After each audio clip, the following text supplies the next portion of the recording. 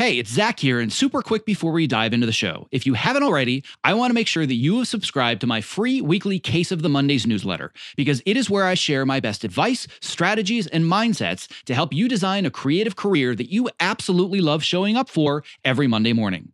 When you sign up, I'll even send you a bonus 5-day email course to help you clarify and prioritize the next small steps in your unique path to success. To sign up, just visit optimizeyourself.me/newsletter. All right, on to today's episode. My name is Zach Arnold, and I'm a former Hollywood film and television editor turned career strategist and the creator of Optimize Yourself, where I help artists, creatives, and storytellers just like you design the more balanced, more sustainable, and more fulfilling creative career that you deserve. In a nutshell, I'm Tim Ferriss meets Ted Lasso, minus the mustache, because I am obsessed with both learning everything I can about optimizing human potential while also inspiring you to realize yours. If you are ready to step outside your comfort zone, let's dive right in and unlock the optimized version of you. Hello, and welcome to the Optimize Yourself podcast, where I share honest and candid conversations with best-selling authors, world-class athletes, Hollywood legends, elite experts in a variety of fields, as well as everyday people that are achieving extraordinary things. It means the world to me that with all the podcast choices out there, you have chosen to invest your valuable time, energy, and attention with me.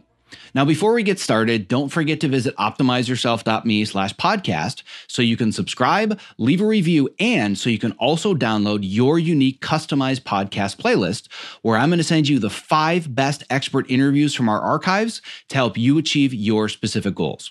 So on that note, without further ado, let's get right to today's guest. I have often said that being a post-producer is one of the most thankless jobs in Hollywood. They are tasked with pleasing seemingly opposing forces, meaning the studios, the networks, and the showrunners.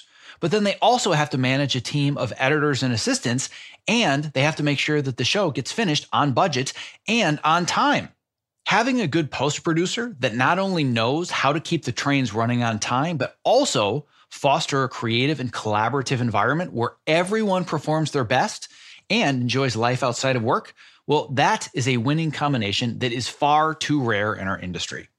Today's guest, Paul Leonard, is one of those rare species of producers that has both editors and showrunners alike wanting to work with him again and again. Paul has worked in television post-production for 23 years, and he's probably best known for co-producing Battlestar Galactica, which earned 15 Emmy nominations and 3 collective wins. He recently wrapped up a job at Marvel, where he was one of the vice presidents of TV post-production before he decided to go back to freelance producing. Paul is a fountain of knowledge and wisdom, with countless ideas about how to lead successful post teams. He also has a wealth of war stories about managing demanding executive producers. In today's conversation, Paul candidly shares his thoughts on what gets editors and AEs hired and what qualities he likes his editors to possess in the edit bay. He combines a winning charm with a no BS approach that has earned him the well-deserved reputation for making great shows while also keeping his team happy and sane. And yes, it is possible, but it does take effort. This is a rare insider baseball conversation that is going to be valuable to anyone who wants to get the unique perspective of a post-producer who's in charge of hiring, delivering a high-quality creative product, and also getting maximum creativity out of his team while also promoting a well-balanced collaborative team environment. All right, without further ado, my conversation with producer Paul Leonard. I'm here today with Paul Leonard, who has been a freelance post-producer for over 20 years now. Most recently, you were the vice president of TV post for Marvel, and you are probably best known for co-producing Battlestar Galactica, a show that TV Guide and Time Magazine both called the best show on television, which earned 15 Emmy nominations, which included the following post categories: editing, sound editing, visual effects, sound mixing, and you had 3 collective wins. So it certainly sounds like, Paul, you have been around the block or two in the world of post-production. It's a pleasure to have you here today. Thank you, Zach. It's my pleasure. Well, I'm looking forward to this because I have spent many years talking to a lot of creative professionals, mostly editors and assistant editors, and I'm really interested to start bringing more of the producer point of view into this conversation. I've spent the last several years trying to really help people understand that putting our needs and our well-being and our mental health and our sanity first, and the way we treat each other and the way we work together is ultimately what's going to get us the best product, not just being these drones at our workstations that put in 80, 90, 100 hours a week. And through the grapevine, through one of my contacts that's worked with you for many years, she said, you have got to talk to Paul. I think you're going to have a lot that you're going to have to talk about. So I'm super excited about that. And we can talk shop and we can talk politics ad nauseum. But before we do that, I'd like to get to know a little bit more about you and your own journey.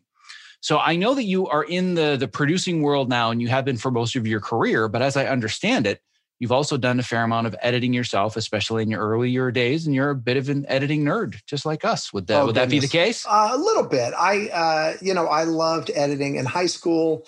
I had some VHS decks, one with flying a race head and things like that, and used to play and make videos with friends. Then I got into undergrad film school at the University of Texas in Austin and edited my projects and other people's projects as well, and really would get lost in it. Like, oh goodness, it's 5 a.m. I've been doing this for 12 hours or something like that. And then I went to USC to get my master's in a producing program, which honestly I had mixed feelings about. I'm grateful that it coaxed me into packing my bags and convincing my fiance to move to Los Angeles. But ultimately, after 2 years in an MFA from USC, I found myself attempting to pay the bills and trying to figure out how to make a career for myself in the entertainment industry. So I do want to add one thing quickly, which is I wasn't the vice president of TV Post at Marvel. I was a vice president. The other was Paul Gadd. Paul Gadd was there a good year before me, and we shared responsibilities. And I looked to Paul as a mentor and a peer, and he's fabulous. Which is interesting because, as we talked about right before we started recording, I see Paul Gadd as a mentor as well. He's one of the very first people I reached out to early in my career, and had a chance to visit the 24 Post facilities and chat with him, and have kept in touch ever since. And it's a very, very small world we live in, which is why it's so important to be nice, right? I completely agree. Don't burn bridges. Don't badmouth anybody. At the same time, and you were talking about creating a sane work environment. It's something I think you learn along the way. And when I first fell into Post, dating myself back in 96 on a show called Sliders, produced by Universal for Fox, within a few months, I found myself working 6 and 7 day weeks as a Post coordinator. And my wife said, "What are you doing? Like, this is insane." And I actually went to my boss, the AP, and said, "I don't want to do this." And, he talked me into sticking around.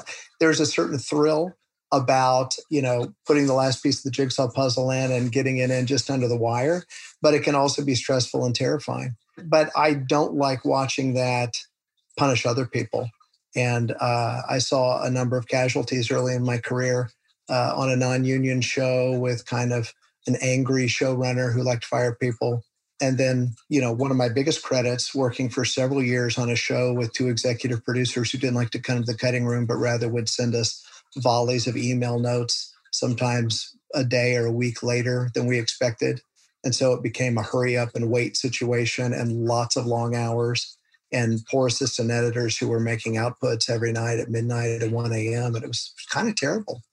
And I, at some point, I finally kind of circled the wagons, and I pleaded to the studio for help in managing the EPs on that show. It was one in particular, and they weren't very effective. And it took me a few years to look back on that and understand that the executive in charge from the studio point of view was actually someone looking to that same executive producer for employment. So he wouldn't discipline that EP. But I did my best to say, look, we're not doing this, or we're going home, or I, in some regards, waiting on notes from that particular individual, I would make my own notes. And I sent those to him and said, if I don't hear from you tomorrow, these are the notes that I plan to execute with this editor.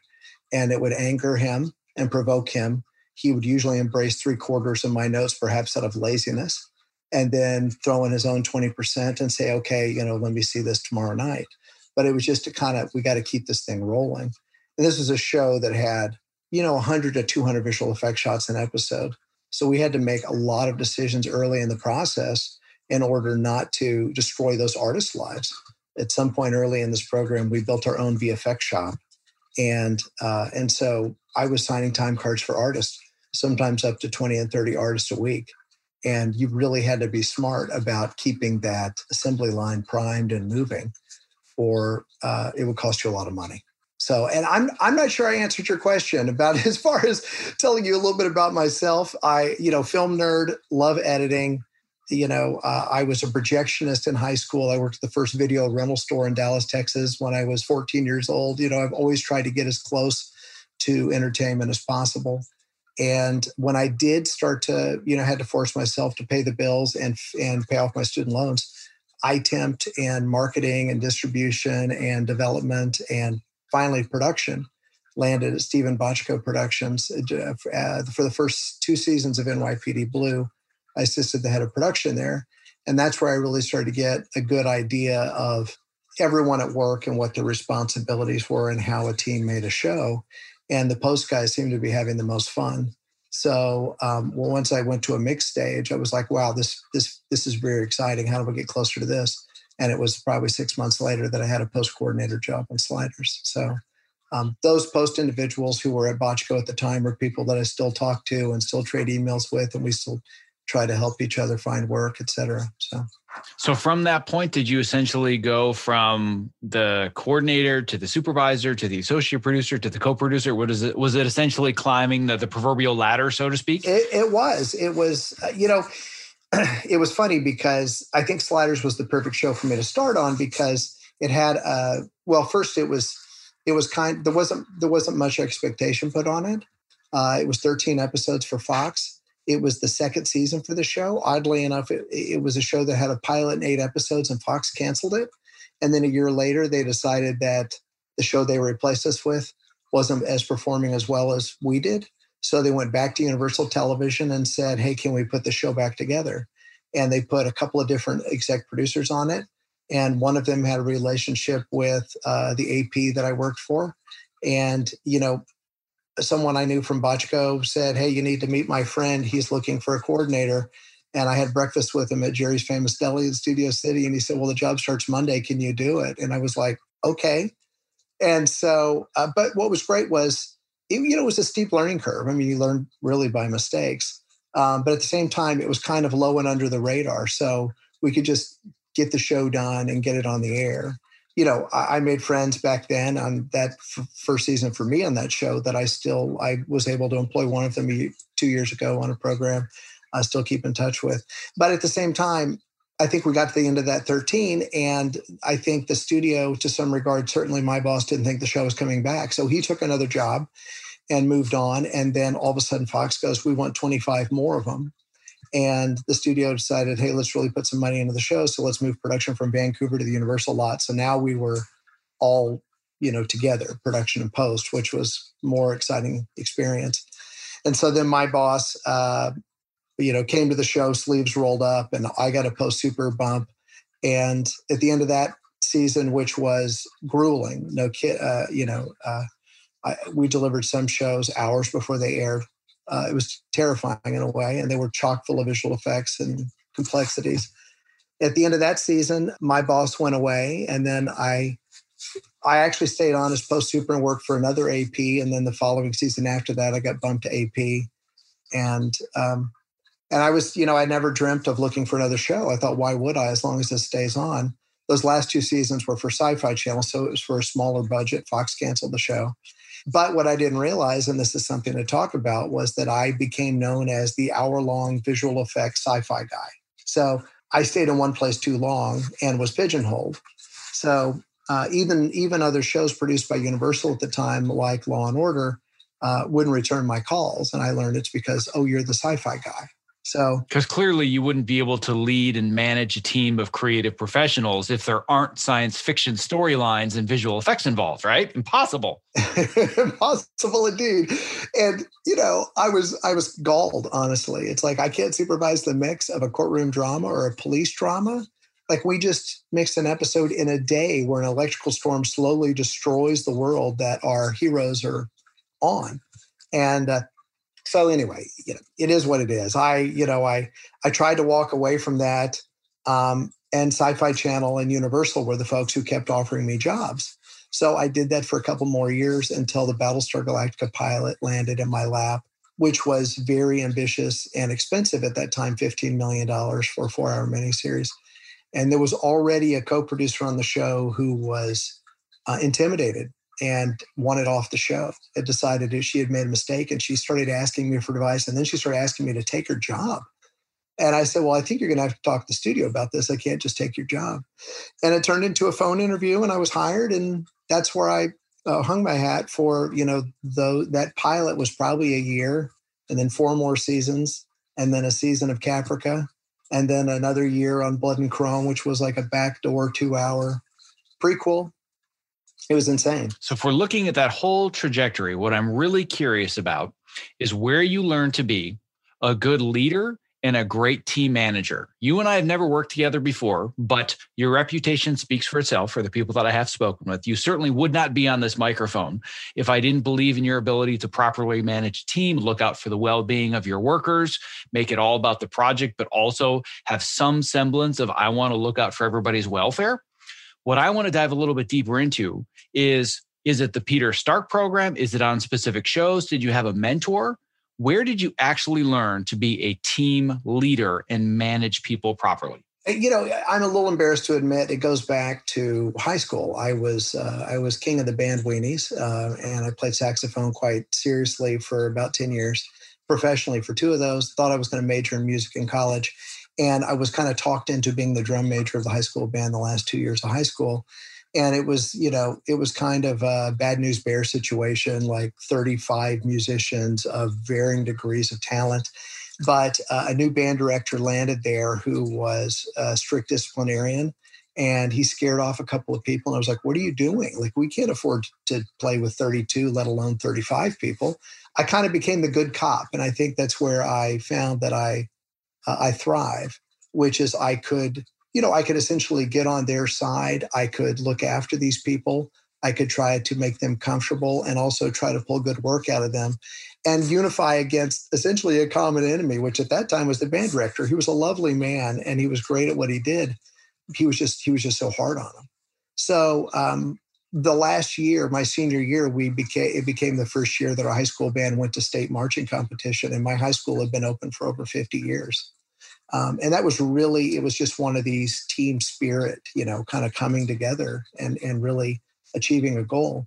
And then in college, I helped start a student-run television station and thusly appointed myself station manager because I helped raise all this money, and we essentially applied for and won an access cable allocation at the University of Texas, creating what's called Texas Student Television, which is still in the air in Austin or on the cable.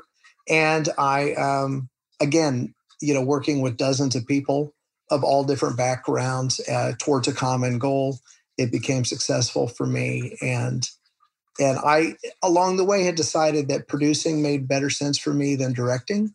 The budding directors that I met in undergrad film school were more egotistical than myself. And they were so passionate about a particular vision, sometimes uncompromising. And I was always the cheerleader who kept people together. So I thought producing made better sense for myself. And that's why I applied to the Stark program. But, my first season in post, the associate producer that I worked for had been doing that job for 20 years. And there was still, I realized within a few months, quite a bit he didn't know about how to finish shows and get them on the air. And so he, rather than ask questions, he lashed out at people and blamed people, and he had a temper. Someone put his fist through some drywall. He would call people terrible names. He was hauled into anger management by Universal at some point. And so, again, it kind of became people calling me, assistant editors, VFX supervisors, saying, we have a problem or we have to get this done in spite of your boss. Like, we need to break this to him, or we need to work around him, or we have to figure out how to manage him as well as get the show finished.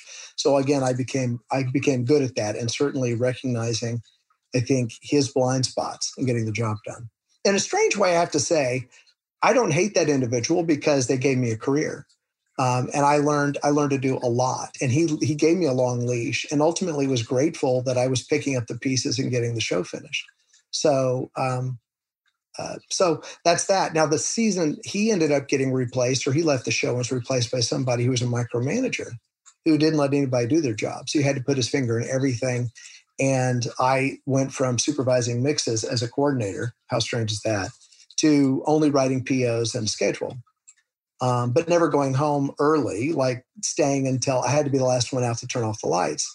And nobody really enjoyed making that show because they didn't feel like they had room to do their jobs or be trusted with some creative responsibility. So when I was given the opportunity, it was more of a reaction against my first two bosses. Like, how do I find that happy medium where people enjoy themselves, they can express themselves?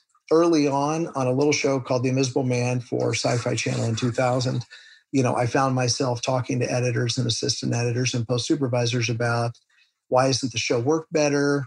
What are we missing? And it became this kind of a sandbox approach to this open dialogue that loved the program, but was also very critical of it. And then I would approach the showrunner. Like, we had another idea, or what if we did this? Or what if we aired episode 6 before 4? Or what if we move this here? This one editor had this great idea for a restructure. And surprisingly, I found the showrunner, when he wasn't yelling at people, to be open-minded and say, well, let me see that. Or can you go make that version of it and show it to me? And, I became a bit of a facilitator and an encourager. And this certainly continued on to Battlestar, to insane results. We had a situation, the most insane story, I think, is that we had an episode, the editor's cut was supposed to be about 42 minutes long, and it was 78 minutes long. Now, we always had extras on that show because Edward James almost led a cast of great pausers, just like, Eddie would roll out a line.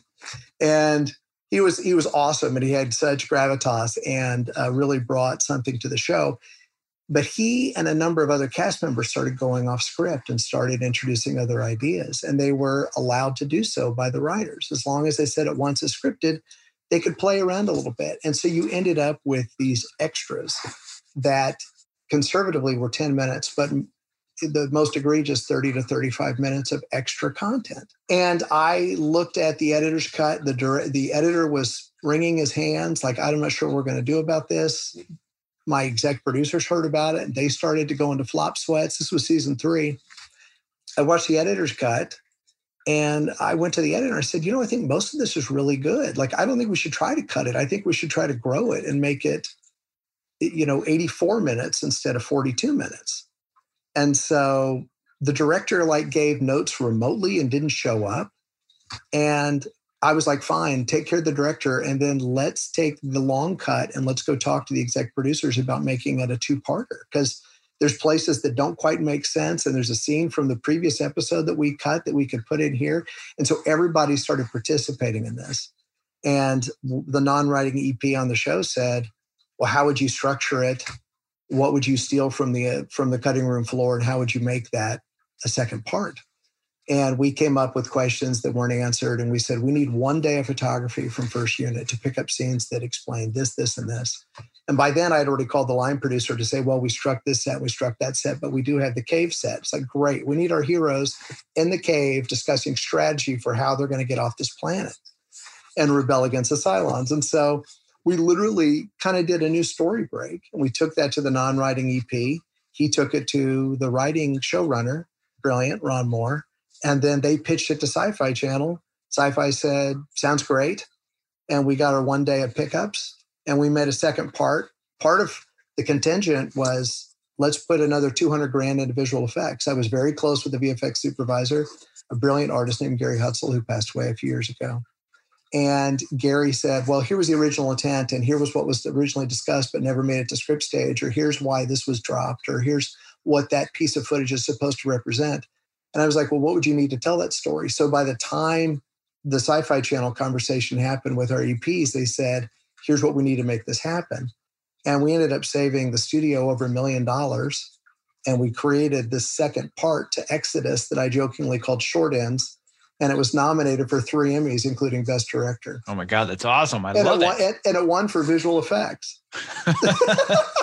That's what you get for outside the box thinking. I love it. And, it was a thrill to participate in because, whenever I approach a new job, whenever there's an opportunity for a producer's cut on an episode, I always jot down my thoughts and I respectfully send an email to the showrunner and say, listen, this may be above my pay grade, or I may be crossing a line here, but I'd like to make some suggestions. If you're open to it, I'd like to keep this dialogue open. I'm not looking to take credit. Honestly, this may be the only time capsule version of that story of Battlestar that anyone will come to learn because it hasn't really been talked about. In all but one season of a show, the producers have always been interested, willing. That's not to say that I don't stub a toe, or someone doesn't at one point say, well, we're not even going to entertain that. I'm like, that's totally fine. There's no ego here. I'm just want to participate. My sincerest apologies for the interruption, but if you're a creative professional who spends long hours at your workstation, not only is the following promo not an interruption, but listening has the potential to change your life. Because working with a Topomat underneath you at a height-adjustable workstation is a game changer. Let's learn a little bit more from Ergo-Driven co-founder and CEO Kit Perkins, creator of the Topomat. The Topomat is the first anti-fatigue mat designed specifically for standing desks. The real benefit of a standing desk is movement. We found bringing in this cushioned terrain under your feet, your brain just subconsciously engages and you wander around and you get that movement at the standing desk that you need without even having to think about it at all. People will come to me at an event or a panel and they'll say, I got the Topomat because of you. Even when they had a mat, once they used this one, it was a total game changer. We've just heard time and time again that with Topo, we've kind of hit the sweet spot, that it's the right premium quality materials and a right shape that people are actually getting benefit out of this stuff. You spend more time here than anywhere if you do creative work the way that I do. So I would rather be driving around in a Ferrari than a Ford Pinto. And I feel like this is the Ferrari of the standing mat. One of the things you don't realize is that at a standing desk, your main interface to the world, your body's main interface to the world is the ground. If you're going to invest in anything at that Ferrari level, it should be what you're standing on. Well, my goal is that for anybody that is a creative professional like myself that's stuck in front of a computer for inordinate amounts of time of their waking life, they're doing it standing on a Topomat. So you and I, my friend, one edit station at a time are going to change the world. I like it. That's a utopian vision I can get on board with. If you're a creative professional looking for a simple and affordable way to stay active, energetic, and focused while spending long hours at your height-adjustable workstation, I can't stress enough how important it is to have the right mat underneath you, which is why I continue to share the Topomat as my #1 product recommendation. To learn more about the Topomat and purchase yours, visit optimizeyourself.me/topo. That's TOPO.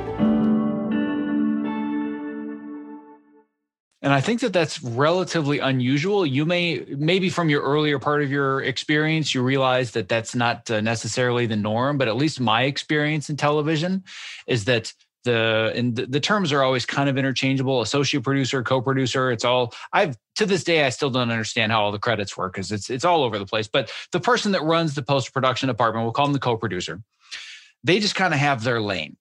You make sure that you're taking care of the mix and the schedules and the budgets and whatnots. And, the co-producer, you're not going to give notes. Like we have directors and writers, and it's unusual to work with a co-producer, at least in my experience, that has such a hand in the creative process. And the best producers that I've loved working with do.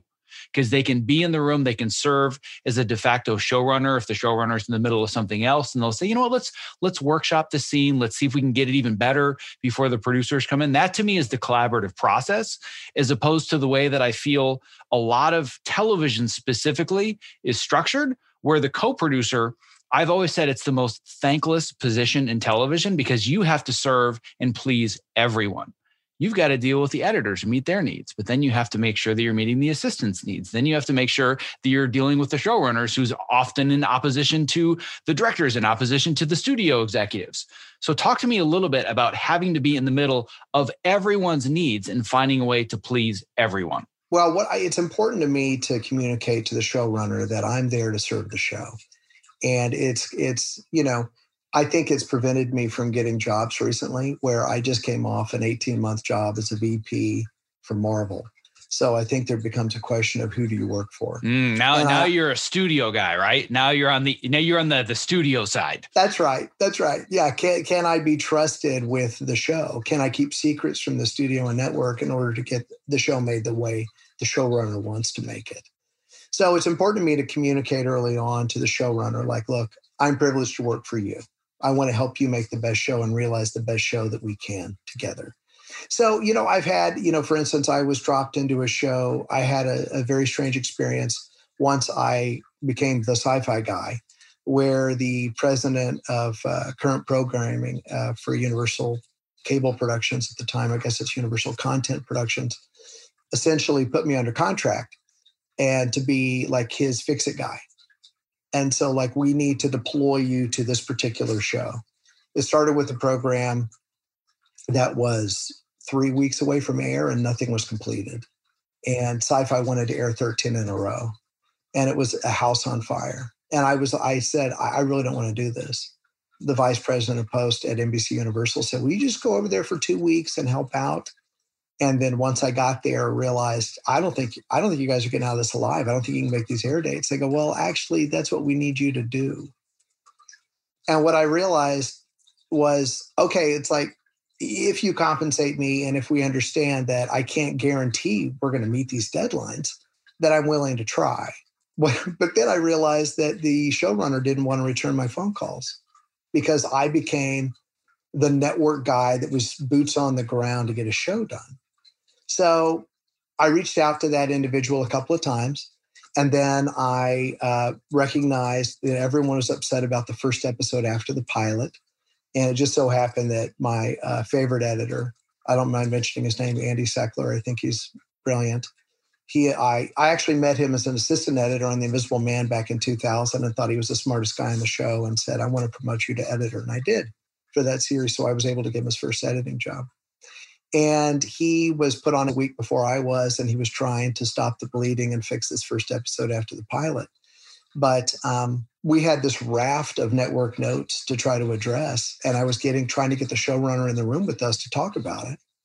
And ultimately what happened was Andy did the notes. He and I talked about them, what made sense, what didn't. And then we invited the 3 exec producers to the room to watch the cut. And I said, listen, if you're not comfortable with this version of the show, we're not sending it back to the network.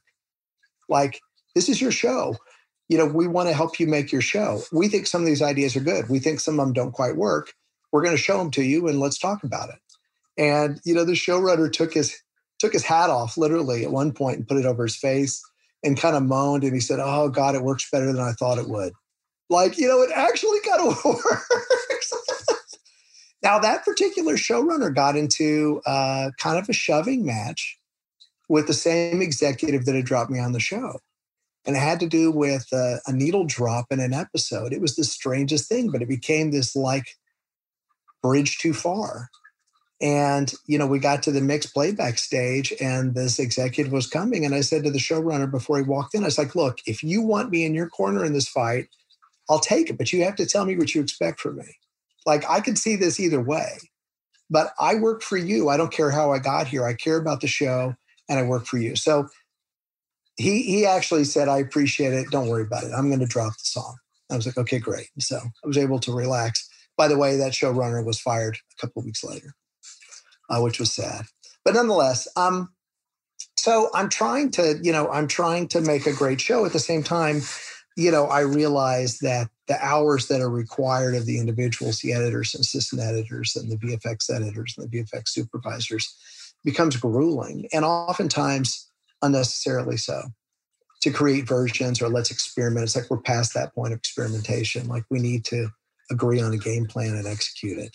So I like to become, one of the EPs on a show nicknamed me Mother Hen in the context of this is no time for that mother hen shit. And that I felt terrible for these people who were putting in crazy long hours. And we had we went through 4 or 5 assistant editors every season of Battlestar because the hours were just too ridiculous. And as much as I could try to help it, and we'd certainly pay them overtime, that's how complicated the show was with exec producers who traded cuts. You get a cut, I get a cut, you get a cut, I was like, we have to stop this. So, and neither one of them was firmly in charge, so that was difficult. So through that, I certainly learned to, and honestly, when I get asked to work on a show, I often say, how many executive producers are there on the show and who's in charge? Does everyone else know that person's in charge? Because I've also been on shows where there was 5 executive producers and 3 of them were all told they were in charge. And, it was like, this is absolute madness. And the day that number 3 showed up and knocked on the door and said, now it's time for my pass, I was like, okay, can I get you some coffee? I made him comfortable. And then I went into my office and called the studio executive and I said, well, what is going on here? Like, this isn't what we agreed to. This isn't what you told me the job was. I'll indulge this person today and see what they have to offer. And then I'm going to choose a side. I'm going to tell the studio what that side is. And if they don't agree with me, I might have left the show, but they did agree with me. And I said, okay, now we need to enforce that. So I wrote that particular exec producer and copied everyone else, including the studio, to say, you don't get your own pass and editorial on this program anymore. You have to send your notes to that person because you're out of sync with who we think is running the show. And we don't have the time or the resources to indulge your version of the show. I think some of your ideas are really smart. It's not in keeping with the vision of the show. That exec producer was outraged, as I would imagine. The studio executive told me they fell out of their chair laughing. And we never saw that person again. They never even came to editorial after that. Now, by the way, I'll never work for that person again. That's okay. I say that now, and yet I've been out of work all year. But still, I believe that life is too short to not enjoy the process and not enjoy the people that you're working with. So you might be out of job, but you're also dodging a bullet working on a show that could be miserable with somebody that you just can't collaborate with. Exactly. So one thing that I'm really, really curious about, this is something I've wondered for a long time. So you can tell me, having seen it from the inside as a producer, one place where you and I are very much in agreement, even though you're on the producing side, I'm on the editorial side. I always believe that our role is to serve the story. And as an editor, very similarly to you as a producer, I have to serve you, the producer, serve the showrunner, serve multiple showrunners. Then there's the director's cut. There are all these different viewpoints. And I feel like I'm there to be the shepherd. I'm trying to protect the bad ideas as much as possible. I'm trying to take all of the ideas and see how can I package all of this in a way that it still meets the schedule, but I can still play around and please as many people as possible without losing sense of the story. For you, it's very similar where you're managing some of the creative side, but more it's how do I manage all the expectations and still serve the story from a budgetary side, from a deadline side. It could be the best story in the world, but if it doesn't get on television, well, that's my fault, right? So that's challenging. There's a lot of things that need to be learned to do that as deftly as you do that. And what I've found, and there's actually been a lot of talk about this just generally in the culture of the entertainment industry, frankly, worldwide, about how there's a lack of leadership training in film production and producing, where a lot of people will fall into it from one angle or another, and then they'll kind of learn on the job and learn from another person on the job. And as you climb the ladder, practice becomes permanent, but practice doesn't really become perfect because you're learning a lot of bad habits, and you're really more of a boss. My job is to make sure we meet the budget, the trains are running on time, and they all make it to the station on time. But there's a lack of actually prioritizing, how do I become a leader? How do I better manage teams? And how do I really make sure to cultivate collaboration? And it sounds like you're very much on the other side of that. But have you also seen this culture of, I just need to get the job done. If people don't get it done, I'm just going to replace them with other people that do, as opposed to let's learn and grow as people together. Well, there's a lot swimming through my head at the moment. I've certainly seen both approaches, and I was on a program. Funny enough, I was hired because the showrunners, it was a team, said, "We love Battlestar. It's one of our favorite programs. If you're the guy who posted that show, we want you on this show." Well, no sooner did I land on the show that I sent them my thoughts on the first producer's cut, and they kind of said, "Those aren't welcome here." And I said, "Well, you wanted the guy who posted Battlestar. This is how I did it." And I said, "But if you're telling me you don't want me in the cutting room and you just want me to get the show made, I can do that. I'll help you make your show. I'll provide for you in ways that I can. Well, no sooner did I step aside that I started getting emails and phone calls from editors saying, we're miserable. We hate their ideas. They're making the show worse. And then it's literally, I've become the EP's hands. Like I no longer have even a dialogue in how to cut the show. I'm being told to cut there. Now cut to the close-up there. And they all found it very demeaning. And so we had 13 episodes to make with 3 editors. I believe by the time we finished number 13, we were on editor number 8 because they all started quitting. So once my inbox became full of complaints, I went back to the exec producers and I said, we think you're hurting your own show. We think, you reach a place of diminishing returns where you start tearing your show down and the editors are not enjoying themselves. And they think there's a better version of the show that was stuck on the drive. And one of the EPs called me very upset, like, how dare you speak to us like that? And I said, okay, it's fine. I'm just explaining to you that people are going to start quitting and it's going to become more and more challenging to finish your season with tight deadlines. And that's what happened. Literally one editor one day said, I can't do it. Today's my last day. And the editor in the next room was like, he just quit? Well, I quit too. I'm like, I'm not going to stay for this. And I had to talk to my EPs to say, this is what I was trying to warn you against. And then guess what? Hey, assistant editors on the show. I started calling other editors, started polling other editors. Do you want to come? This is what it's going to be like. Yes, it'll pay well. Yes, I'll feed you lunch and perhaps dinner. If that's if those are the hours we end up keeping, I can't say that you'll love it, but we'll do the best we can. And, as it turned out, one assistant or 2 assistant editors both got opportunities to edit because we couldn't find editors to fill those chairs to get the shows done. So that was not, I confirmed that, well, I don't want to work for that team again. And, they still get shows made and that's fine. And I went back to working. I should mention Kevin Murphy, an executive producer I've worked for on 3 different series, who is a lovely and very collaborative and open-minded, fun individual.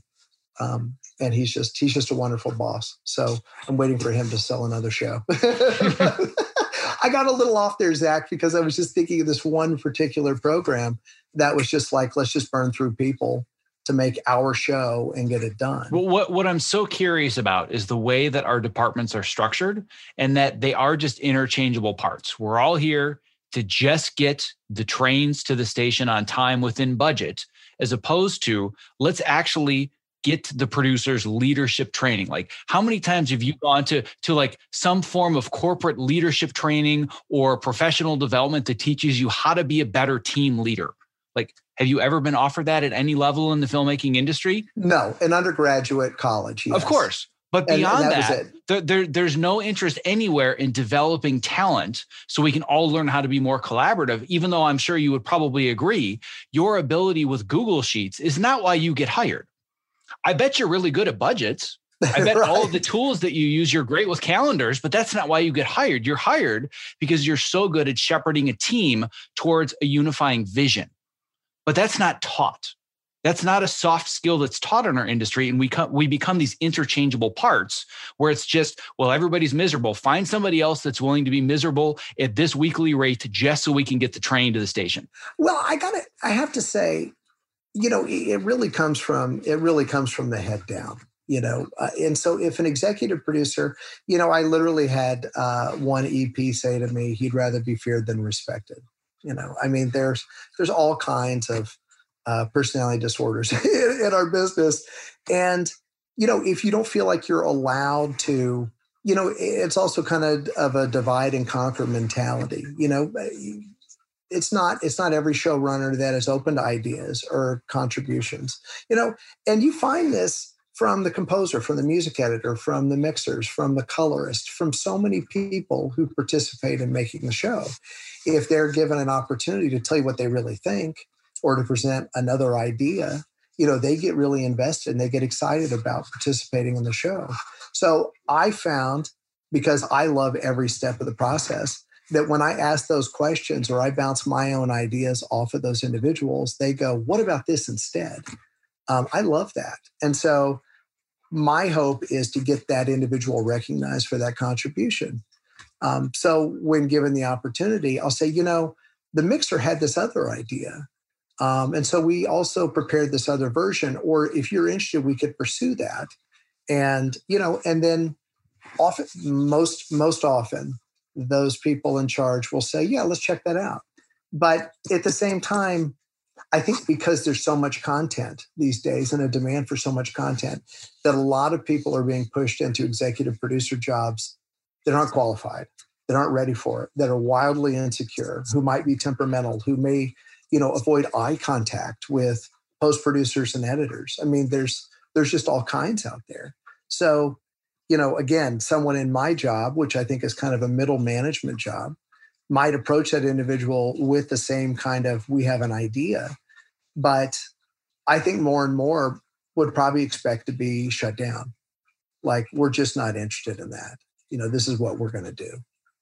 So, it's difficult. You really have to kind of read the room and test the waters and see what the boundaries are and above you, I think, before you can pull everyone together. So, it's tough, because that executive producer, may spend 3 to 6 days with an editor, 12-hour days, at the same time taking phone calls and eating lunches and dinners and whatever. You get so involved in people's personal lives and other business that goes on. We have to some degree, take our marching orders from those people. And it's funny because one of my nightmarish executive producers continues to work and went on to other programs.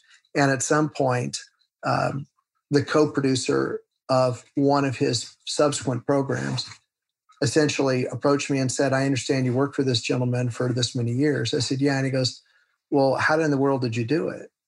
And I said, well, I threatened to quit. Because, season 1 of this particular program, I got to a place where it's like, there's no way I can manage this program and sleep at night and provide any kind of sanity for my team as long as this particular individual keeps behaving like this.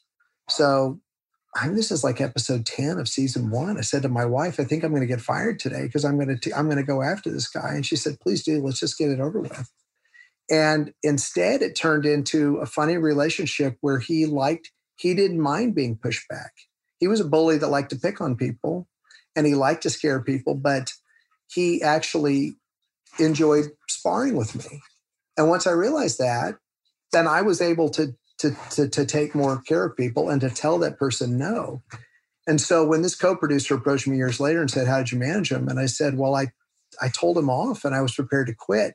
And he just was horrified at that. Like, it never entered his mind. Like, that's not my relationship with him. I could never get away with that. And I would say, well, I didn't think I could either.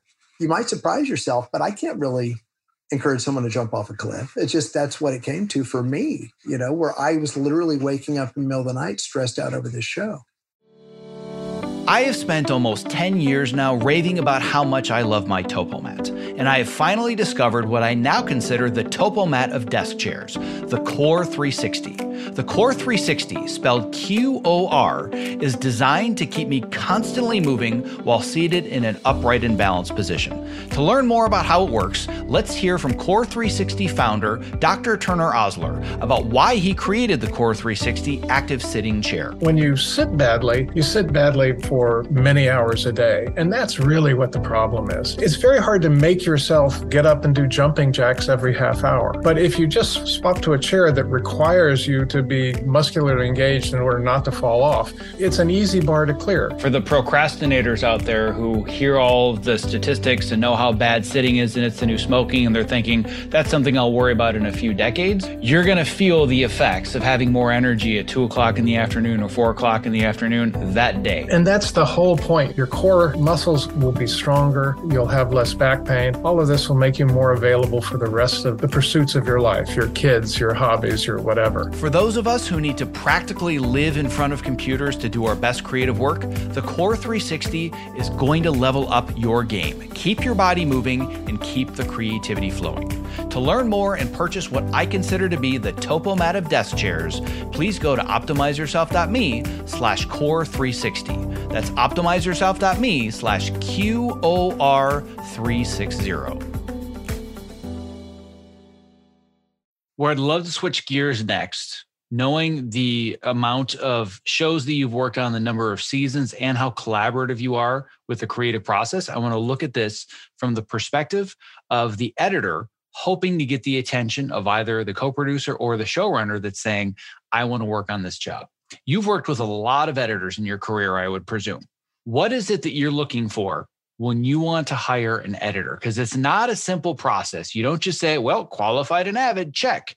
Oh, looks like you can do outputs, check. It's a lot more complicated than that.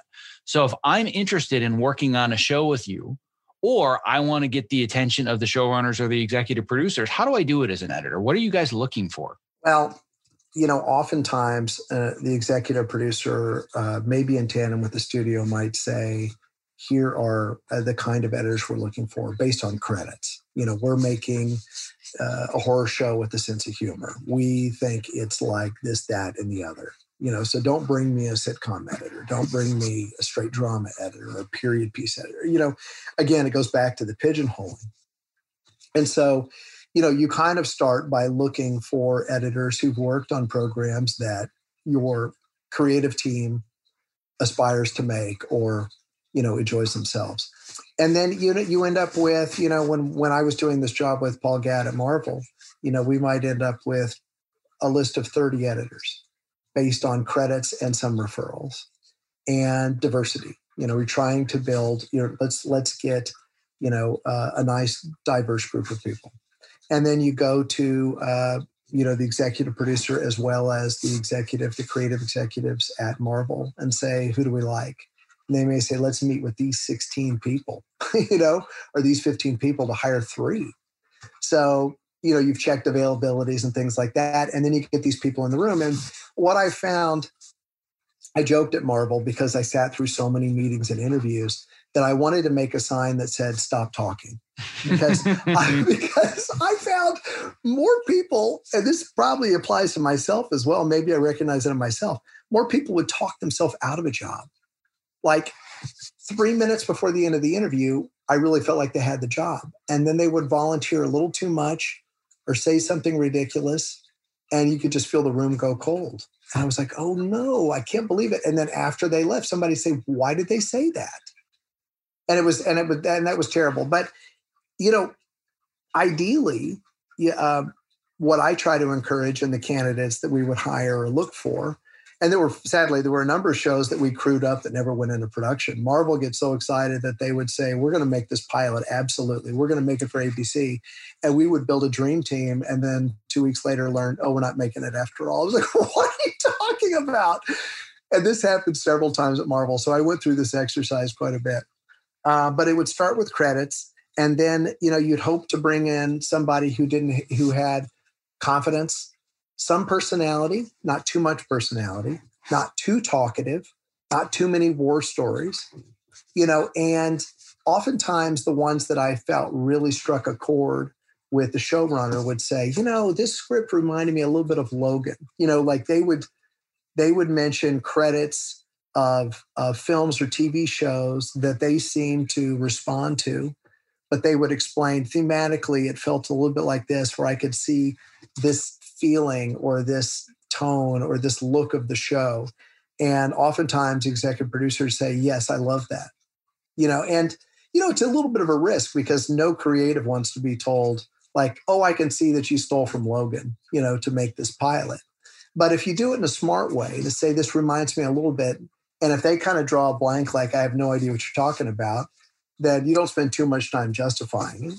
But oftentimes, when someone says, oh, they get it, that's exactly what I'm going for. Or I hadn't thought of that. Oh, that Alexander Payne film was really interesting and quirky in that way that doesn't always work. So again, a little bit of personality, but not too much. And, and then once you get on the job and keeping the job, I found, much like what you said, I asked that editor to be a guardian of the cut, because I've employed several times editors who will do anything you ask them to do. I don't want that, because the editor will say, did it, it's better. Did it, it's better. And it's like, is it really? Like, I need you to have an opinion of the show.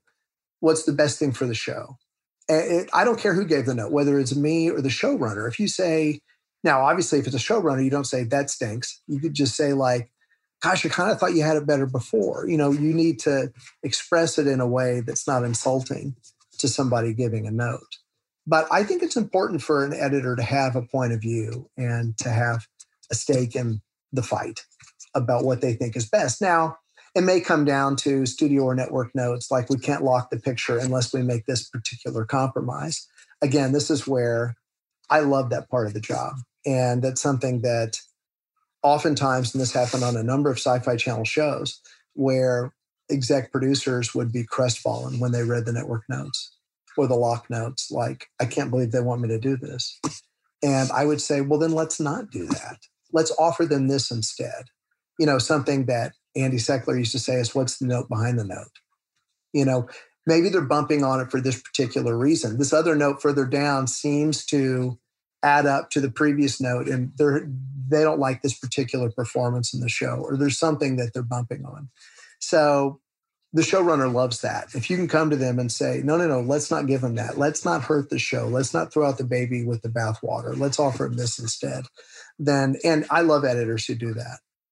We had reached a place on the pilot of The Sun for AMC. It was a Western starring Pierce Brosnan that I just loved, where we just were hitting our head against a wall over some creative notes. One day at like 10 a.m., the editor said, hey, come in here and take a look at this. I couldn't sleep last night, so I came in early this morning and I tried this version of the teaser. And they showed us this thing that was just like from another planet. And it was so cool. It's like we had all reached a place where we could not even imagine how to get past it. And they had totally cracked the safe. Now, sadly, it didn't go over with the network, but it did lead to another conversation that turned into a pickup scene where we kind of said, look, we don't think we can give you what you're asking for. The showrunner said, we had this particular idea in a previous draft. If we could restore that and pick it up, we can do it in 2 weeks. And that's what we ended up doing, was some pickups for the pilot. And everyone agreed it made a better product. But I just idolized that editor who just didn't give up and just had another idea and another idea. And it wasn't exactly what you were expecting or not what you even asked for. Just really fascinating. Yeah, what I will tell other editors, and is really one of the secrets to how I'm able to maintain the relationships that I have and continue getting hired back, is I will always question things that I don't think are going to make the show better, but I'm not going to say, no, I'm not doing that. That's dumb.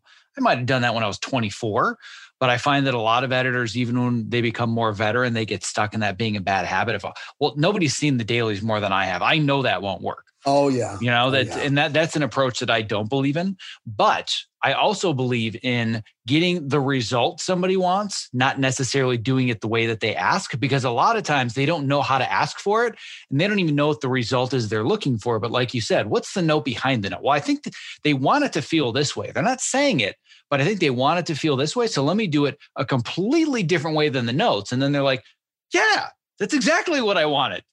That, in my opinion, that's what helps you build these relationships, get in the room. And those are the kind of things that you would want to convey in a meeting to say, this is what I see my purpose is. Would you agree with that? Yeah, no, that's really smart. You think you put it much better than I did. I think that's really perfect. So the next question is, we've talked about what it really means to be a great editor and a collaborative editor in this environment, how to stand out in the interview. But I think another question a lot of people are probably asking is, if you have that list of 15, 25, 30 people that you're calling down for interviews, how do I even get on that list?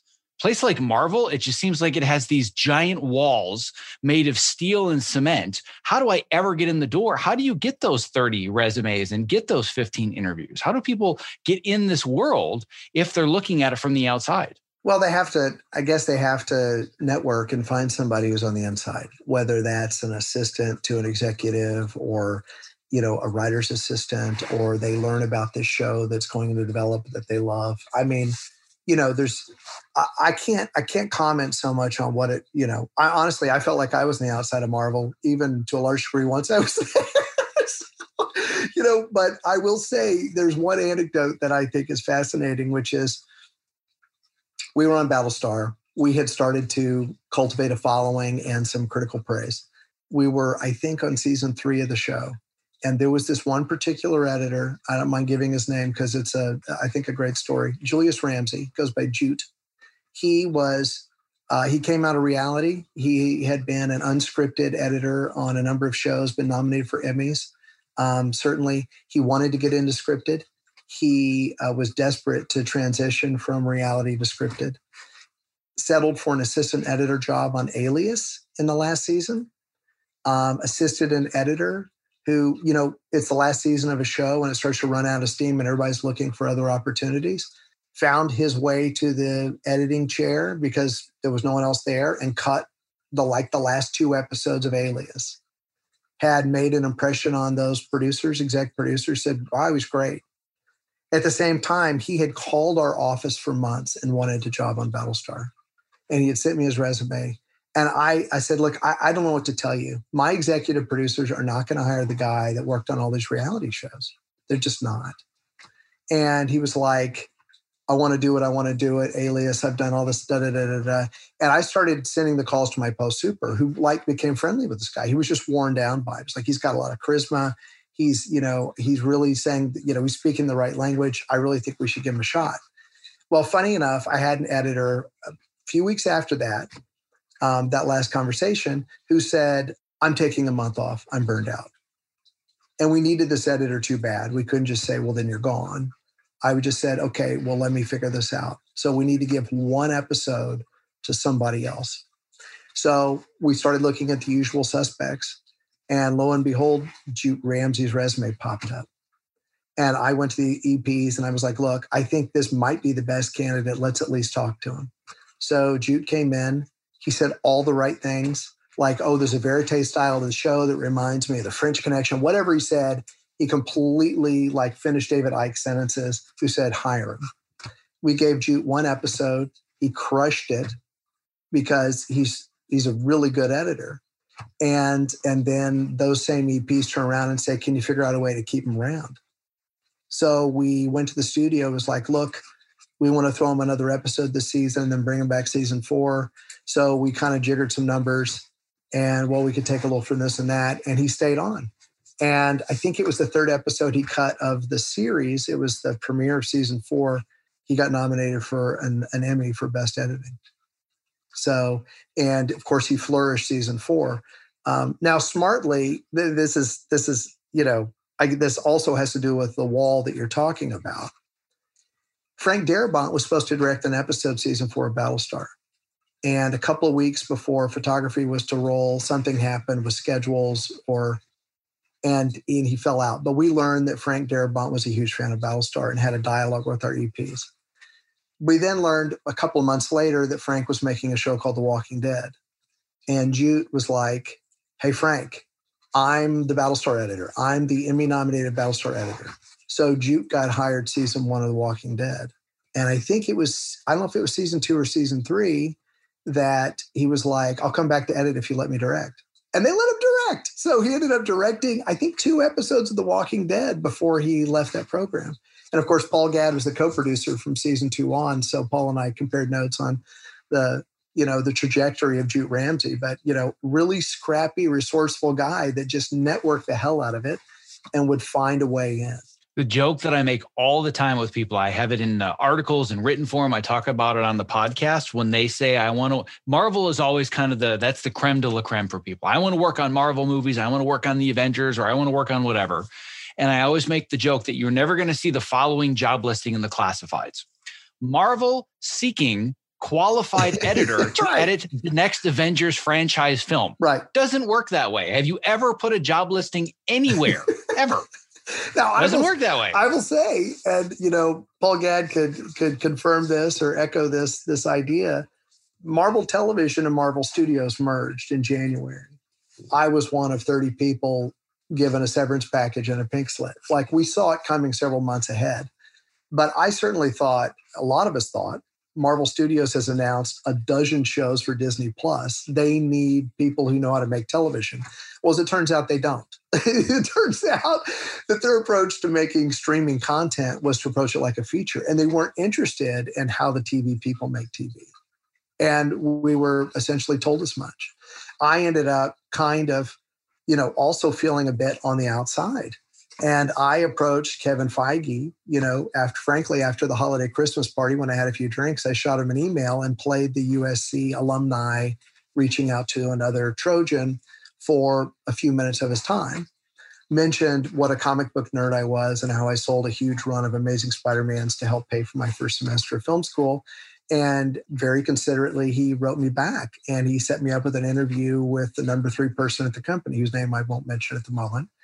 And a month later turned into a long phone interview where she said, what exactly did you do at Marvel? Like, how did you, and what did you do on Battlestar? And after I had told her all these stories, she said, okay, you're too creative to be a post guy here at Marvel Studios, and you're way too involved as an executive to work here at Marvel Studios. It turned out that the way the product gets made there is Kevin Feige goes to color correction and mix playback and visual effects reviews. He has a few people he trusts. I heard through the grapevine that the showrunner doesn't even come to the last mix playbacks. Like, after the last episode of a season is locked, they're gone. So that's just how they make it. So, there's really no way to find that out until you just dig deeper. And like we talked about, kind of sucks that you can't do that, but at the same time, kind of a bullet dodge, because it would be a horrible fit for you. That's exactly right. They're asking you to be somebody that you're not. I mean, I guess I would have done it for a year or two because I could say I did it, but I wouldn't have been satisfied. And I probably would have made people miserable. Like my wife, and maybe Kevin Feige would say, why are you telling me this stuff? I don't give a shit what you think. Well, it certainly sounds like through a lot of this that a common thread is this idea of just being honest. Just being authentic to the product, being honest about here are the circumstances, here's what it's going to take, or here's how I feel about you and working for you. Do with it what you will. And I think that honesty and authenticity has served you very well throughout your career. I'd like to think so. Thank you. Well, this has been a tremendous pleasure. I love seeing how things work in different areas of the industry outside of the small little dark cutting room with usually no windows, seeing outside the rest of the industry, and now seeing a little bit more from the studio angle as well. Is there anything to close that we have missed that either a producer that wants to become a better producer should learn, or an editor that wants to learn how to grow their career and build better relationships with producers? Is there anything important you want to share that we've missed? Well, it's clearly about the team and the individuals. I think it's really important, like you said, to be honest. Wherever possible, when someone's considering working on your show, as a producer, to say, here's what we're expecting. Here's what I imagine the hours will be like. Here's what we think the commitment's going to be like for you. And I want that editor or that person to say, I'm excited by this, or here's my concern. We hired an editor on a show, and after Daily started coming in, they said, oh, I'm also teaching a class at USC. And I was like, well, how is that going to work?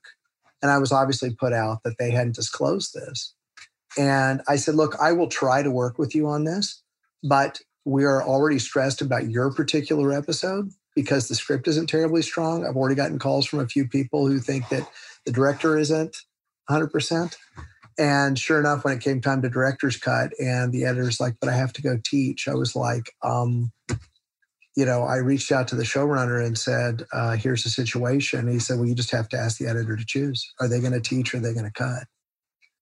And they chose to cut. I was surprised.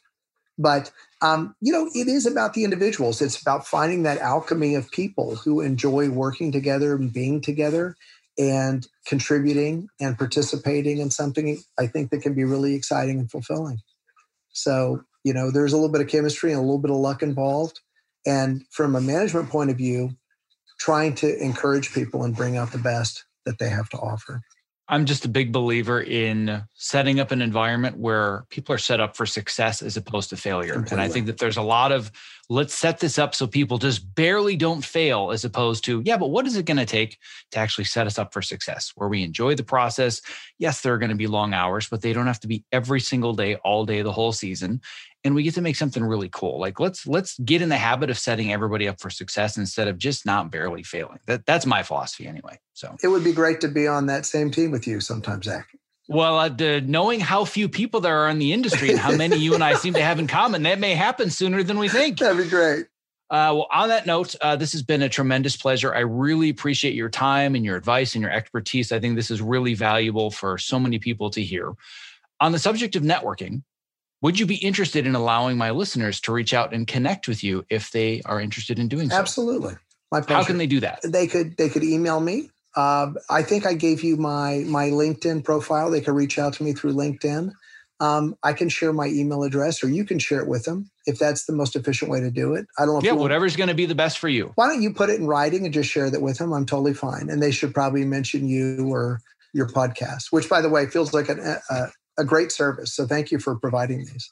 Sure. I appreciate that. I talk about networking and building relationships a great deal. So I can assure you, anybody that is going to see your information that I'm going to put in the show notes, I'm going to warn them. They better go through all of my references and all of my resources for writing really compelling outreach messages that provide value to the recipient.